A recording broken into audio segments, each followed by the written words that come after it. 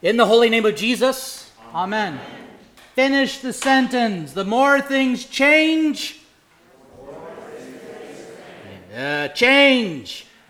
How many Lutherans does it take to change a light bulb? There's two answers to that riddle. The first one is change. The second one is 7. 1 to change the light bulb and 6 to reminisce about the old light bulb. You as a congregation have been through so much change over the last 20 months. You have endured a pandemic. You had a pastor of 25 years who announced he was going to retire. You had to shut down because of the pandemic. Then you called some bum from Milwaukee to be your new pastor. Your pastor of 25 years, who was well loved, passed on into eternal life. We installed a deaconess, our first ever deaconess here, and then we decided to do a renovation project. As somebody said to me the other day in the office, I'm ready for all of the change to stop. And I agree. But the more things change, the more they stay the same.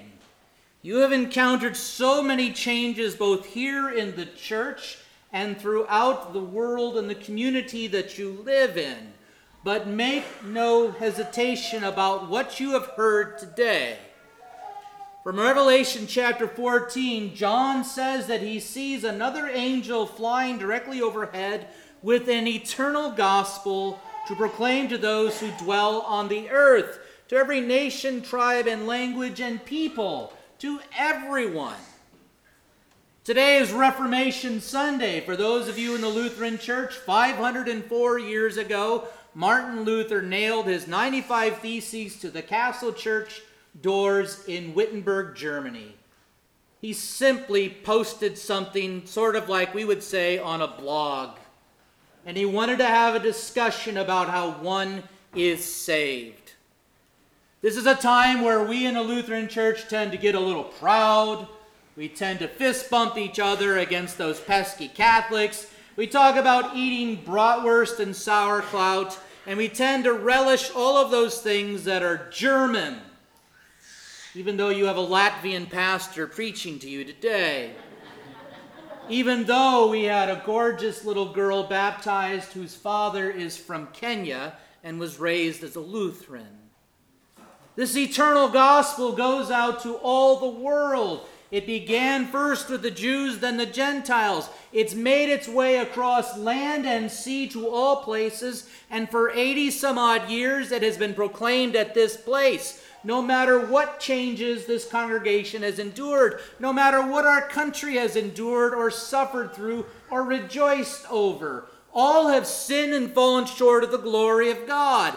That is the truth. All are in need of the saving grace of Jesus Christ. That is the truth. The only way to be saved is through Jesus Christ and Him alone. No one comes to the Father but by me, says Jesus. And there are those today who balk at that, who reject that, who say it's too narrow-minded, too bigoted, too centered on one narrow way.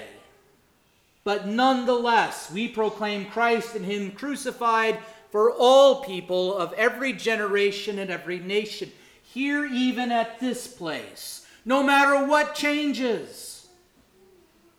You may not like the floor. You may not like the way the candles are positioned. You may not like where we put the altar, or maybe the fact that now I'm not just facing this side, but now I'm facing everybody. These things are glorious to see and to receive, but in many ways they are inconsequential. Because even if this building were to fall down and crumble, heaven forbid, the gospel of eternal life is still planted at this place. It's what your prior pastor preached so eloquently and so well for 25 years. It's what I've been called to do and strive to do for you as well, no matter how the world receives it. Jesus says the kingdom of God suffers violence. It happened with all the prophets. It happened with John the Baptist. He himself was looked upon as a glutton, a drunkard, because he talked and spoke to sinners.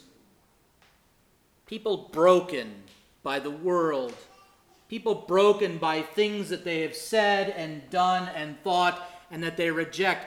People who have been broken by the world with people abusing them, rejecting them, and neglecting them as well.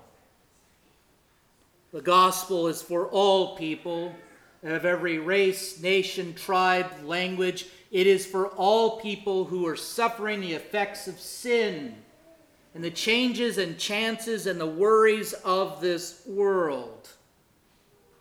It is given so that grace may be given, that people might be forgiven of their sins and granted eternal life, that they might have the freedom and the hope that no matter what we face in this life, even if it should be death itself, there is hope and peace in Jesus. You're going to see two of our youth come forward today to confirm what was given in their baptism so many years ago. They are going to leave their parents and they are going to stand before the altar of God on their own and confess that they believe all of this to be true. What an amazing thing. Here in the 21st century, with all of the technology, all of the screens, and all of the influences that we see around us, pulling and tugging and stretching us in so many different ways, yet here is the kingdom of God today. Here is God at work, even in our youth who confess Jesus Christ and his holy name. That this was given to them in their own baptism, just as it was with you. And that they will swear upon their confirmation to suffer even death, rather than fall away from this church. They might be a little nervous about that, but I turn it back on to you as well. You have said that you are willing to suffer all rather than fall away from this church, even if it means death. We might say, well, that seems a little bold, it seems a little strong, it seems like a little narrow-minded, but remember what this gospel is all about. Jesus says, take heart, I have overcome the world. I have even overcome death. All through the forgiveness of all of your sins.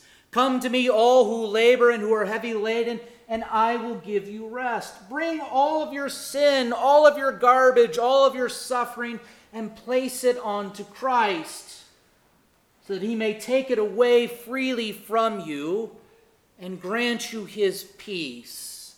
Peace that passes the world's understanding. Peace that will guard your hearts and minds by Christ Jesus, because his blood has been shed for you.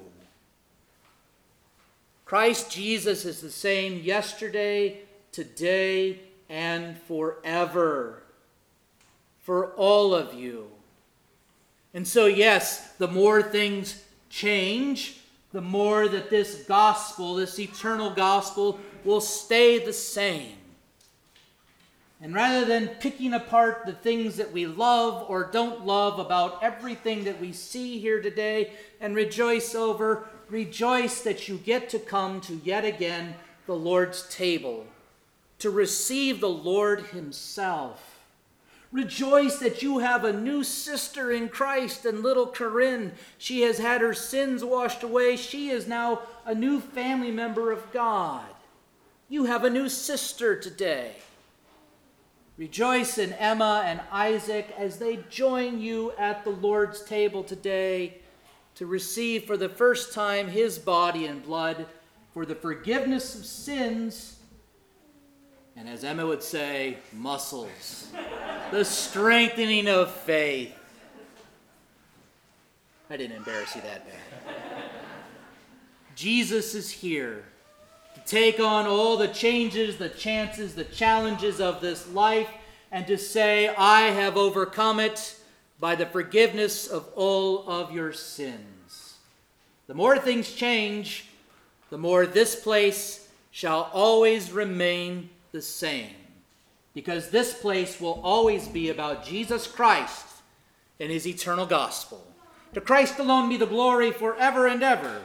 Amen.